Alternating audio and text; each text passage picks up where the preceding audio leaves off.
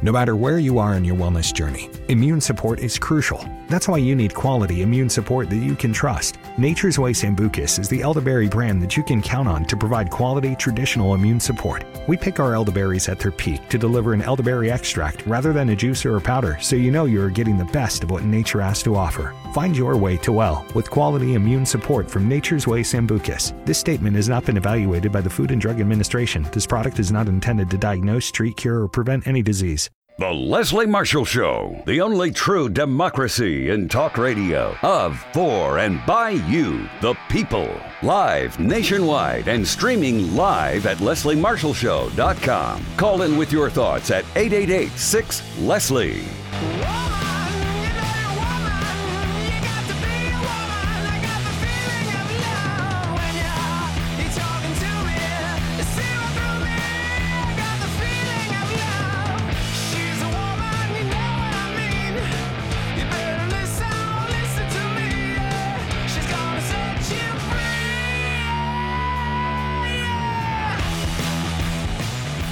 Here to set you free. Happy Tuesday. How you doing? I'm Leslie Marshall. Welcome back to the only true democracy in talk. We thank those of you listening on radio, on stream, on podcast. We also thank those of you watching on YouTube Live, Facebook Live, and Periscope on Twitter. Good to be with you today. We have not one but two great guests about two very timely topics, and the first is near and dear to my heart. First up, we're going to be talking to Vijay Lemaye. He is an advisor to the NRDC Action Fund, whose mission is to build political support for protecting the planet and its people. And before I talk to Vijay, I just want to be very clear why this matters so much to me right now. And so Vijay knows. I am sitting less than 2 miles from the Bobcat fire. 1 week ago today, fire and police, first responders, drove up my street with huge megaphones and told us, prepare to evacuate. We were told we had 30 minutes. My husband was away at work. I got the kids and bags and dogs and started to think about what matters to me, like a cassette tape of my dad's voice or pictures. Right outside my door right now, you would have to wear a mask, not because of COVID, but because you can't breathe right outside my front door right now. No joke. I have ash all over my car, my yard, my pool. I can't send my kids outside. And when we bring the dog outside to relieve himself, we got to be quick. So when people talk, when a president talks, an administration talks about or against science, it matters to me. It matters to me as a voter, it matters to me as a human being, and it matters to me as a mother of 2 kids who can't play in my backyard because the smoke is so thick. Can't see the sun properly. It's a distorted color. Wild animals all over the place, which that's nice to see. But good to have with us Vijay Lemaye. Vijay, like I said, is advisor to the NRDC Action Fund. Vijay, welcome. Thank you for joining us this afternoon and for taking the time. Sorry to cut into your time a bit there. I wanted you and our listeners to know what I am literally physically sitting in and up against. I don't want to, use weird terms, but Donald Trump, our president, has clearly fanned the flames of climate crisis, and I'm just sitting in one of many fires that is burning not just here in California, but throughout the whole West. When we look at the state of Washington, we look at the state of Oregon and numerous places in California. Is it fair to say that the president is throwing gasoline on this situation? Unfortunately, that is absolutely the case. Donald Trump, as Joe Biden said, is a true climate arsonist. We are seeing right now very clearly the consequences of years and really decades of denial and delay and distraction on the climate crisis. And I want to just start by sending my heartfelt thoughts to you and everybody on the West Coast who's coping with this unprecedented crisis. This is an apocalyptic situation. We've heard people across the West Coast who are just scared out of their wits, given everything that's going on. They were already stressed with the pandemic and temperatures out there in California exceeding 120 degrees Fahrenheit in recent weeks. And that climate link, the warming, the drought, the earlier snowmelt, is all contributing to unprecedented fire risk across that region. You know, when I was a little girl, I grew up in Boston, and I remember a science teacher once telling me, you know, someday people from Miami will be coming here to escape the cold. And of course, I rolled, dumb, crazy scientific nerd professor, right? Or teacher. But right now, Gina McCarthy, president of your organization, the NRDC Action Fund, who is also a former EPA administrator, she wrote, and I want to quote, because when I read this, I feel this. I really do. The West Coast is burning. And I just want to say, I've lived in California for about 20 years. I've lived in Northern California years before and in LA. I came here in the year 2000, so 20 years. I've lived throughout the country. I've lived through hurricanes and earthquakes and all of this. And when I would see that parts of California are burning, it wasn't that I wasn't empathetic, but I truly didn't understand. I am not kidding when I say I wake up coughing in my bedroom with no windows open from the smoke that permeates my home. And I have not been evacuated. And I spoke to the fire department this morning when I just drove down the street to get some Starbucks for me and my kids. She said, quote, "The West is burning. Toxic smoke is choking the air from the canyons of Los Angeles to the Puget Sound. And a stunned nation is struggling to make sense of scenes of the Golden Gate Bridge against what looks like the skyscape of Mars." No kidding. The pictures, my brother-in-law lives in Northern California. It looks surreal. It looks like the fake backdrop I have right now behind me, you know. Mother Nature's message is clear. Climate change has arrived and we must act now. Whether it's Mother Nature, whether it's God, whether it's the universe, you know, there's a point. If somebody smokes for years and then you go to the doctor and they say you have lung cancer and you were ignoring the warning label on the side of cigarettes, right, that's tantamount to what we are doing as a society now, isn't it? Absolutely. I mean, the degree of just utter disbelief I feel with the President Trump, who continues to deny the established scientific fact of climate change, which is now visible to every American from coast to coast. Just as we're seeing, you know, more than 5 million acres burn out west, we're also seeing the signs of the climate crisis in other parts of the country. You know, this summer we're seeing the earliest named storms. We're already at the letter V in hurricane season, and we're not even done with that season, nor are we done with fire season. The evidence of the climate harms that scientists like me have been warning about for years is here. It's right before our very eyes. We are choking on the smoke. You know, we've done work at NRDC showing that the area actually impacted by wildfire smoke is as much as 50 times larger than the area directly burned by the flames. That means we've got hundreds of millions of Americans right now breathing toxic, polluted air right, that worsens also risks from severe complications from the coronavirus. So we're seeing these overlapping, cascading, force multiplying effects of the climate crisis. And now is the time to act. We have to get President Trump out of office and elect Joe Biden to save ourselves and save our climate. We need a president. I mean, quite frankly, I would vote for a Republican if they believed in science over a Democrat, I think. Look, my husband checks the air quality because he is concerned, because he's a surgeon. He checks his air all the time because he deals with COVID patients all the time. And today, our air is 200. Okay? So 100%, just so everybody knows, is normal. And anything over that is much worse. And, not 100. We were, I don't know, at 67. We've just skyrocketed to 200. It's right, bad. I mean, it's when it's sort of like, I'm not going to go to my mailbox. That's how bad it is, right at the edge of my driveway. There are dozens of, you know, this goes further than, Leslie Marshall and her family have some smoke. I'm blessed. I have my home. I have my electricity. I have my internet. I have my job. My husband has his job. My kids have school. I have that roof over my head. I have food. I have clothes. I have a new puppy that's driving me crazy. But other than that, there are, all joking aside, there are dozens of people that have died. There are hundreds of thousands of people that have had to flee their homes. And believe me, it's not easy. I have one cousin who lives on the coast here. All my family's on the East Coast. And although I have friends, it's hard to say, hey, can 4 of us and a dog come and stay with you for we don't know how long? ? When my daughter asked me yesterday, Mom, how big is an acre? And I have what's considered a lot of land in California, but most of it is on a hill because I'm at the top of a hill. And I said, well, we have 1/4 of an acre. So 4 times what we have is 1. And she went, wow, because we look at the thousands of acres just from bobcat. But if you look at the wildfires in California, all the way from South and San Diego, all the way up the coast to Washington State and the Cascades, you're talking about 5 million acres. This affects the air we breathe. This affects our wildlife. This affects the food chain. This affects the water we drink.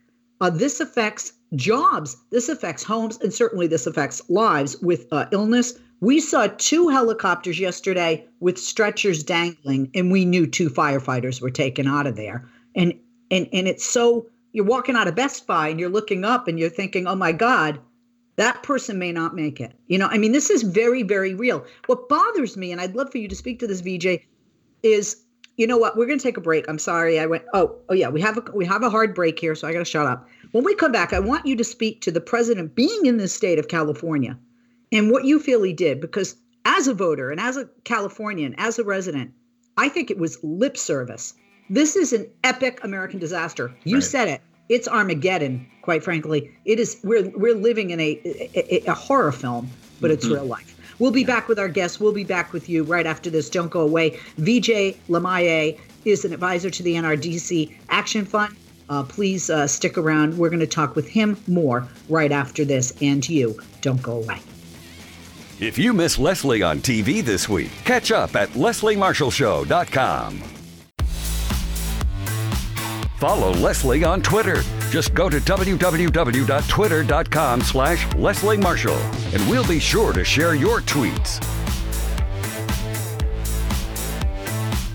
We are back with VJ Lemaye, who is an advisor to the NRDC Action Fund. I'm Leslie Marshall. Welcome back. Their mission is to build political support for protecting the planet and its people. Many of you probably saw my governor, Gavin Newsom, get into it with President Trump here on the West Coast in California. VJ, thank you for holding. Welcome back. When the president visited here, he refused to acknowledge the role that climate change has played in these fires that are still burning and that are setting records.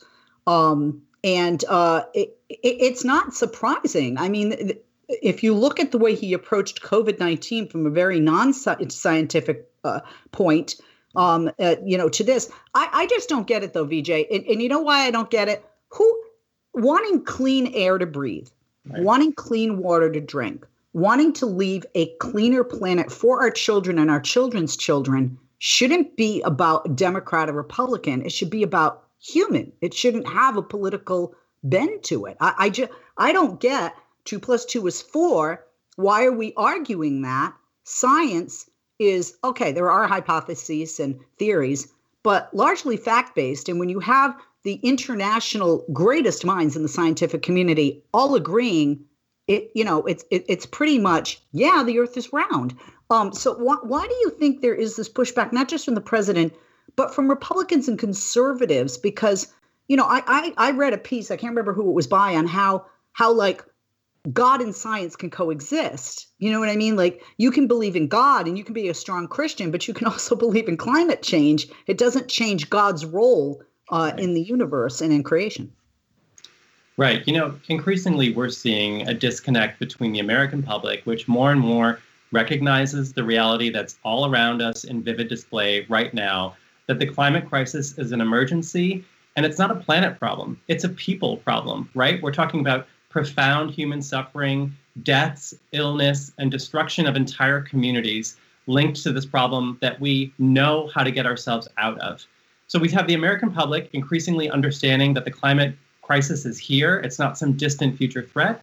And yet we have Republicans and President Trump certainly hanging on to the last vestiges of a failing, declining fossil fuel industry, trying to wring every last dollar and cent out of fossil fuels, the same fuels that are driving the climate crisis. It's an insane level of corruption and political favors to a industry that is in clear decline and that is contributing to these unprecedented climate risks and chaos around the country.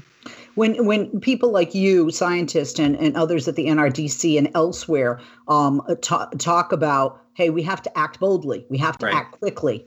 What actions are you talking about? What if Joe Biden were elected president, God willing, in November? If he's elected president, and it's going to be a very tight race, no landslide either way. It's possible he'll win. It's possible he'll lose. When you look at the numbers, it's pretty 50-50, which is really a sad state, a reflection of our nation. But that aside, I digress. When we talk about acting boldly, acting quickly, if Joe Biden were president and he said, VJ, advise me what to do with climate change, what would you advise him as a leader, a world leader, to do? You know, the first thing that we need to do, the bare minimum, is that we need a president like Joe Biden who will understand that the climate crisis is not just one specific issue, right? We've seen in recent weeks that the climate crisis is a housing issue. It's an equity issue with communities of color and low-income communities bearing the brunt of these problems. We're seeing that it's a health crisis, certainly, but it also relates to national security and trade and agriculture and housing and energy policy, right? So we need a president who's going to prioritize action on the climate crisis and use the power of the president to really shape a national response that meets the challenge that we're up against. Too many years, really decades of delay on this issue have backed us into a corner, essentially. We no longer have the time to sort of, slowly walk our way through this problem. We need to act boldly and aggressively and act fast to reverse course. The Trump administration is speeding us further and faster into this climate emergency. Things are only going to get worse with another 4 years if President Trump is reelected. So the most important thing that any American can do this fall, we've got 50 days till the election, is to elect Joe Biden and Kamala Harris as our next leaders, because they recognize scientific reality and they will work aggressively and boldly to work our way out of this climate crisis and protect the health of every single American in the process.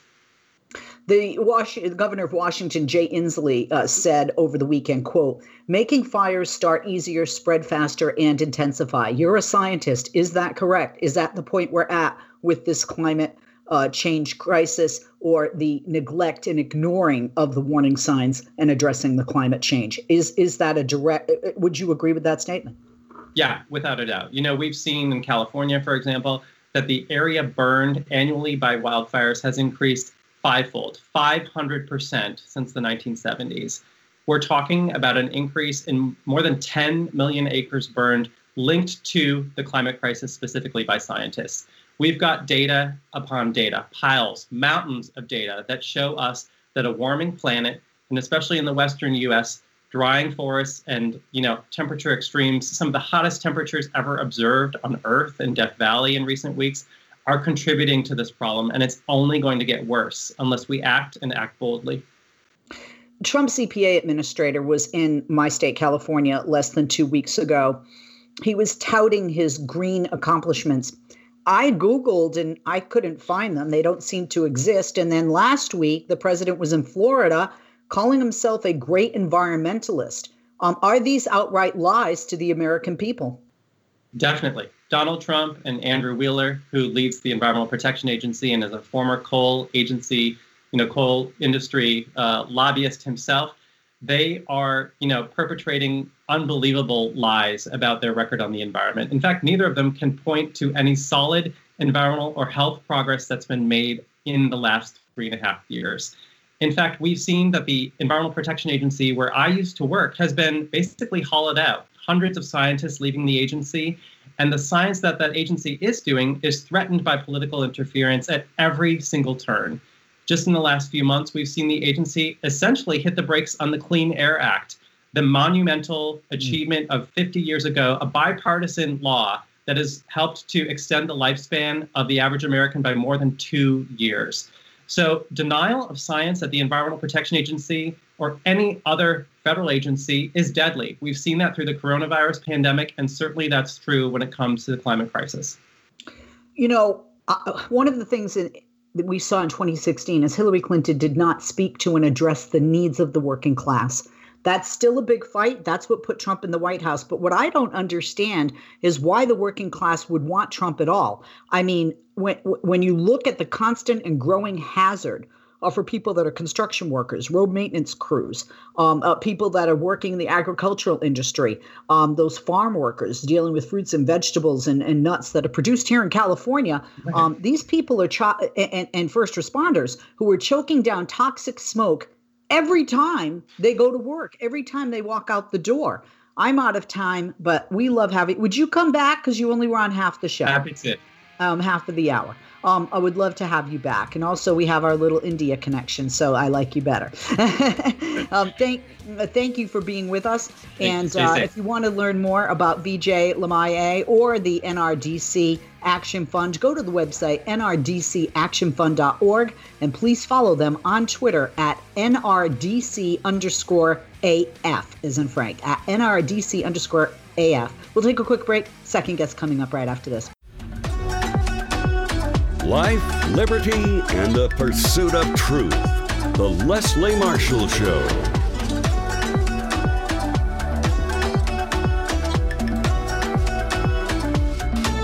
Hey there, and we're back. I'm Leslie Marshall. Thank you for listening on radio, on stream, on podcast, and watching us on Facebook Live, YouTube Live, and Twitter Live, which is Periscope. We are back with our second guest in this hour, and more than a pleasure to have with us Nina Burleigh. Nina is an award-winning national political journalist who covered President Trump for Newsweek, and she's the author of not one but 6 books. Her most recent book is entitled The Fatal Gift of Beauty. It was a New York Times bestseller.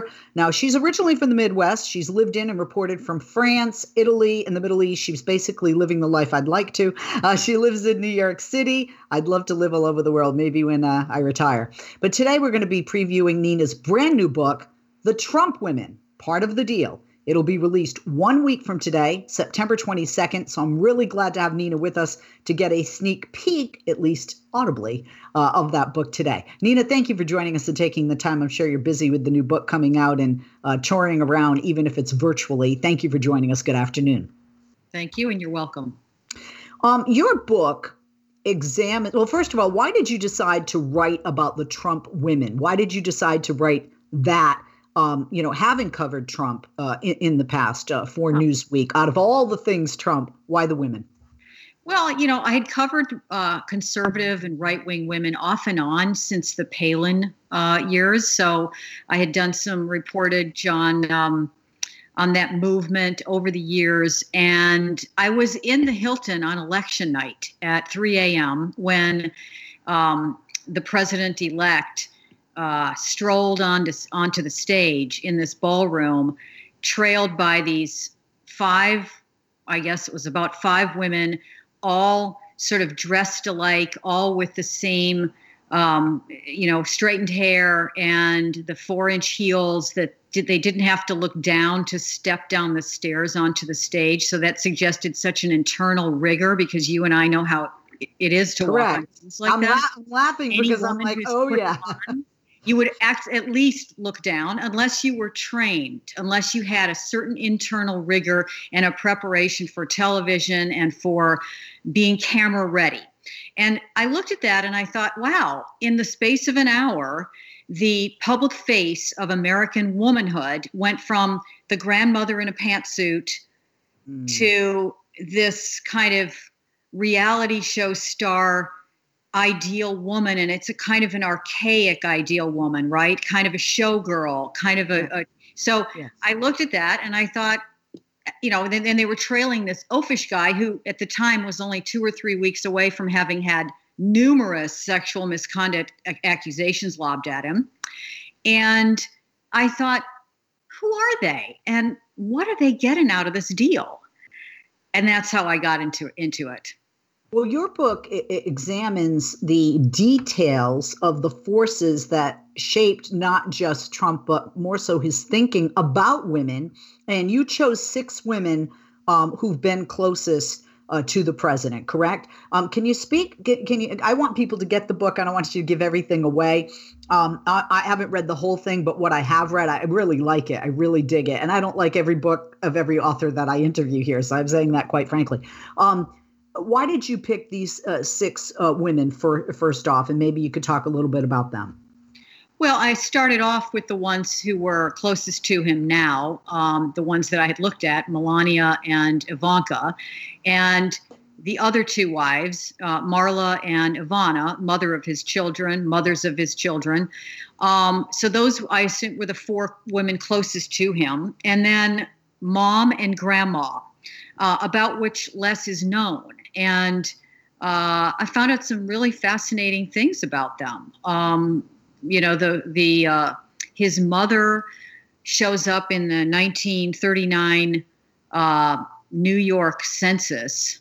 Sorry, 29, I think. I've got my dates wrong. I don't have it in front of me, but she shows up in the census right after arriving here from this island on the Outer Hebrides of Scotland as a maid in the Carnegie Mansion. She was 19 years old, and her first job in the United States was as a maid in the family, one of the richest families in the United States. They never bring that up. And it's, they don't even acknowledge it. It's been, the New York Times picked up on that, so I'm not giving this away. They picked up on that discovery of mine and put it on the A1 section, and they still never have acknowledged it. And it's such a strange family because, when they went to Buckingham Palace and the children trooped with him and they met the Queen, any other political operation would have celebrated the fact that the grandchildren of a maid from the British Isles were meeting the Queen of England. That is the American dream in manifest. Well, just like when Barack Obama was president and he went to Ireland, the area of Ireland that his ancestors are from, and had a pint with the locals. That's what you do. And in addition, with immigration being such a hot button topic politically in an election year, I'm very surprised he doesn't talk about Melania, or she doesn't even talk about herself being an immigrant as much as you would think. Well, this is a family. The women, one of the hallmarks of this book is about immigration, because Grandma was immigrated from Germany, Mother immigrated from Scotland. The first wife, Ivana, immigrated from via Canada. She was from Czechoslovakia in the USSR, and Melania comes from Slovenia. So he's surrounded by immigrants. He is attracted to the accent of, obviously he's attracted to that Slavic accent. And yet they are the most nativist crowd that we've had in the White House for decades. I want to apologize. I was just told I mispronounced your last name, that it's Burley. And I think I said Burley, so my apologies. I want to talk about, we see so many different women, like you say. We see Ivanka. It's obvious that she's being groomed, and she has been, you write in your book, since a young age, whether it's with the Trump real estate, other businesses, or even now politics. Her mother the other day was being interviewed and talking about Ivanka possibly could be the first female president. And I didn't laugh out loud on that, but especially when her father's been elected, who knows now. But you also look at some other women, his two older sisters, one of whom is a federal judge, a prominent federal judge, who has spoken very negatively, on tape, not knowing, I think, that she was being taped, about the narcissism and about some other very negative aspects of her brother. Can you speak to maybe some of his two sisters, and the fact that his two sisters are older, and how that perhaps plays into his dynamic with women? Sure. Well, I think the key to his dynamic with women really has to do with the father. Fred Trump was almost sociopathically incapable of compassion.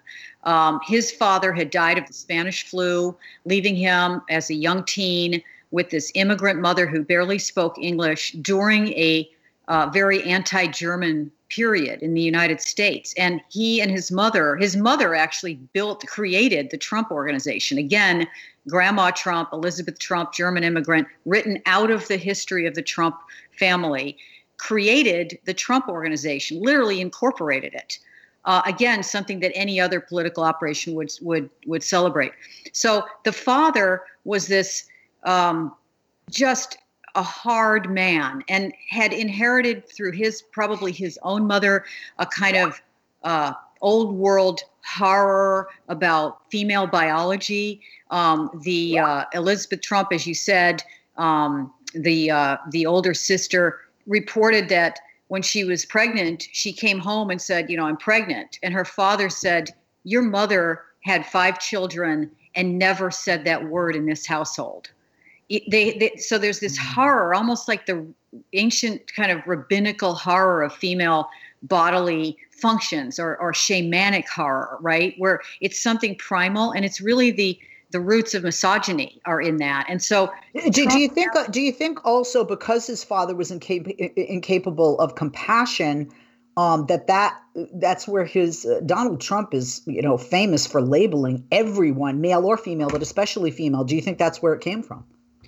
Absolutely. I mean, his, Mary Trump, the niece, has reported that. I mean, that there's a long history there of, his mother was absent, was ill when he was 2 years old, disappeared from the household for months. That is a very crucial time psychologically in the development of the child. And, this is a man who's incapable of nurturing, incapable of compassion, narcissism, deep insecurity. All of those things come from the mother really being absent. And then this father kind of training him up to be what he is, somebody who's incapable of kind of normal human relationships with women. I mean, and that is actually not an entirely unusual thing for men of that generation. Let's admit that. Right. We're going to take a quick break. We'll be back with Nina Burley. We are talking about her book. I'm fascinated. If you're not fascinated yet, you got to get this book. I mean, it's very well written, very well researched,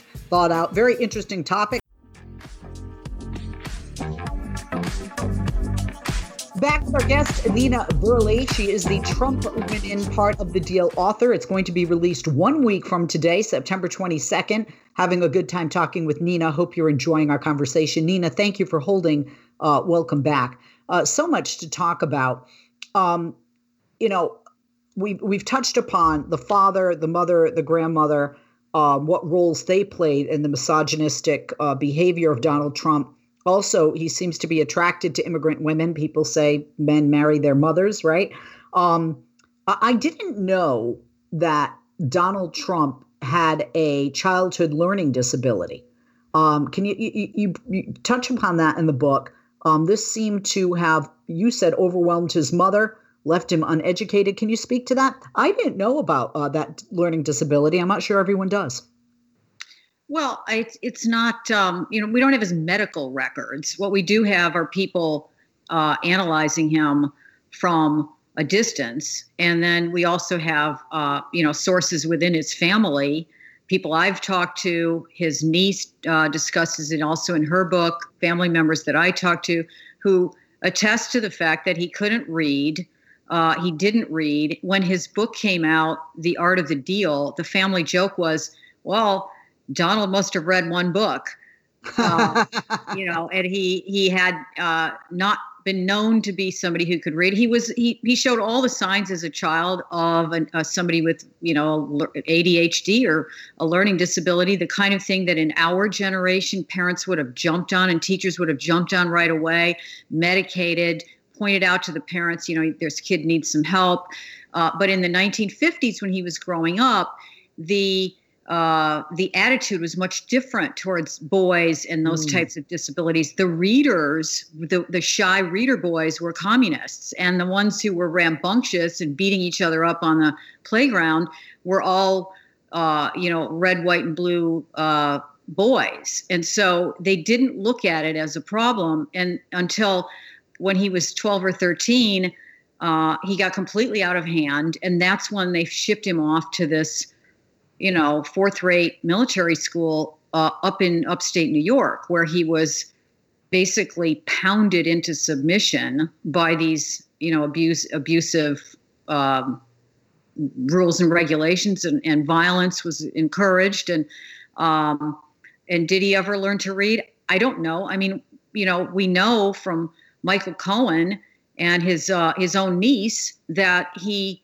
he tried to hide he threatened the University of Pennsylvania preemptively had Cohen preemptively threatened Pennsylvania not to release his grades if anybody called. And his niece has reported that his sister told her that he hired somebody to take his SAT test even to get into college. So this is a person who has deep insecurities about reading. Source on The Apprentice said, he had problems reading the cards that they would hold up. I mean, deep insecurities about, and it was untreated. And this man is president.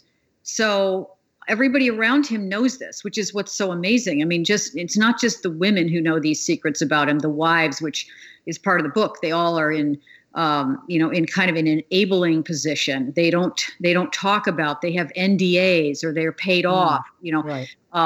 But the people around him know this, and it's going to be amazing when all these stories come out after it's all over. There's another woman in his life you touch upon briefly in the book, and that's Tiffany. That's his youngest daughter, who we never really hear about or see unless she's brought out for, these I'm running for office again campaigns. Why is that? My understanding is he has really no relationship with her. He writes a check for her education, and that's pretty much it, that he really didn't seem to want to be a part of her life. Talk to us about that.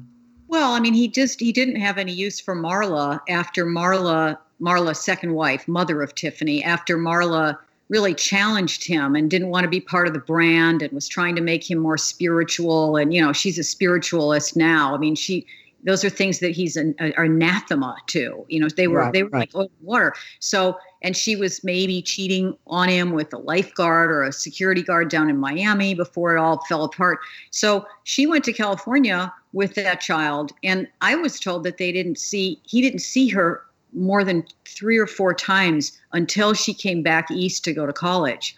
So, she has all of the issues that you would have if you were that child with this distant father and these half siblings who were privileged in a way that she wasn't. I mean, I don't cover her at length because I don't think she had much of an influence on him. Right. But certainly, his treatment of her is part and parcel with the way that he treats family members, I think, and women. Yeah, I've heard some horrific things like, he doesn't think she's attractive or her weight. He's very, obviously his rating scale that he has for women and the way he speaks about his daughter Ivanka, it makes me as a mother and a woman very uncomfortable. Donald Trump and Melania Trump obviously met at some point. They got married. They have a son, Barron, together. Why is it so hidden when and where and how they've met? Because I know that some secrets you've uncovered, and this is one. Well, I don't know why she goes to great lengths to keep her life story hidden. I mean, Mary Jordan, a Pulitzer Prize-winning Washington Post reporter, tried to do a whole book about her and said it was the most difficult job that she'd ever taken on. She has her past nailed shut. And the only thing that I was able to uncover is that we suspect that they met earlier than they say they did. The story about how they met was it's 1998. They're at like a Victoria's Secret model party or something. And he was there with another woman and he flirted with her and she told him to give her his number. And so the romance takes off from there. But I talked to a photographer who shot her in 95 or 96, and he is on the record. She was talking about how she was Donald Trump's girlfriend already in 95 or 96. I mean, maybe they keep it hidden because he was still definitely married to Marla at that point. It wasn't fully, he hadn't unraveled that yet. Or maybe it has to do with her visa issues and, the fact whether she was supposed to be here. But I think it really has to do with they just like to invent their past. And he wants to call her a supermodel. And if you actually look at her history, you find that there really aren't any pictures of her in any kind of mode that you could consider supermodel-ish until she hooks up with Donald and he starts getting her what he calls good deals, such as a Camel cigarette ad on the side of a building in Times Square. So, there is, yes, there's definitely a dark period in Melania Trump's life that many of us have looked at, that they have gone to great lengths to keep nailed down. And I can't speculate as to what was going on there, but I don't think that she's, I think she definitely wants to keep her privacy private, and she may have some good reasons for that. And it may have to do with immigration, may have to do with other things. In doing the research for this book, I think everybody, when they write a book, there are things that they maybe learned that they didn't know, or there are surprises. What's a surprise that you stumbled across, or maybe something that you found out that you didn't know or didn't expect to find? Well, I don't want to give everything away. I mean, I do. The big surprise to me was that the mother was a maid, because they lie about that. He says she was here on holiday. They don't admit that that she came here to work as a maid and polish banisters in somebody's in the Carnegie Mansion.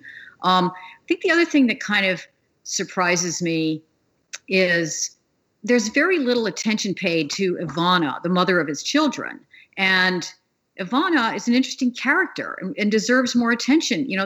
People that I met in Prague at the Center for the Study of Totalitarianism, which studied the Czech regime, the secret police, they're very suspicious about how she got out of the Czechoslovakia when she did. You had to have connections, and she shows up in New York, and all of a sudden she's on the arm of this guy, this rising star. He would not have ever visited Russia had she not habituated him to the Slavic world, taken him in and out of Czechoslovakia. Her oldest son, spoke Czech. He was habituated to the Slavic world by her. He was a provincial guy from Queens. He lives on cheeseburgers and steak. He doesn't, so she's an interesting character, and people overlook her. Because she is sort of a clownish figure, right? Right. She's got so much plastic surgery, and she's old, and of course, misogyny, ageism in Donald keeps her out of the picture because he cannot be photographed next to somebody like that. Right. So, how long were they married? They were married not as long as he and Melania, but oh, really? 87 to 99? No, not 87. I guess late 70s they got together, and then they split up in about 89. So, about 20 years, I think. Wow. I'm not sure. I think it might have been short. Well, I want people to get your book. You can pre-order the Trump Women part of the deal on Amazon.com now. Do it now. It's also available both in paperback or the Kindle edition.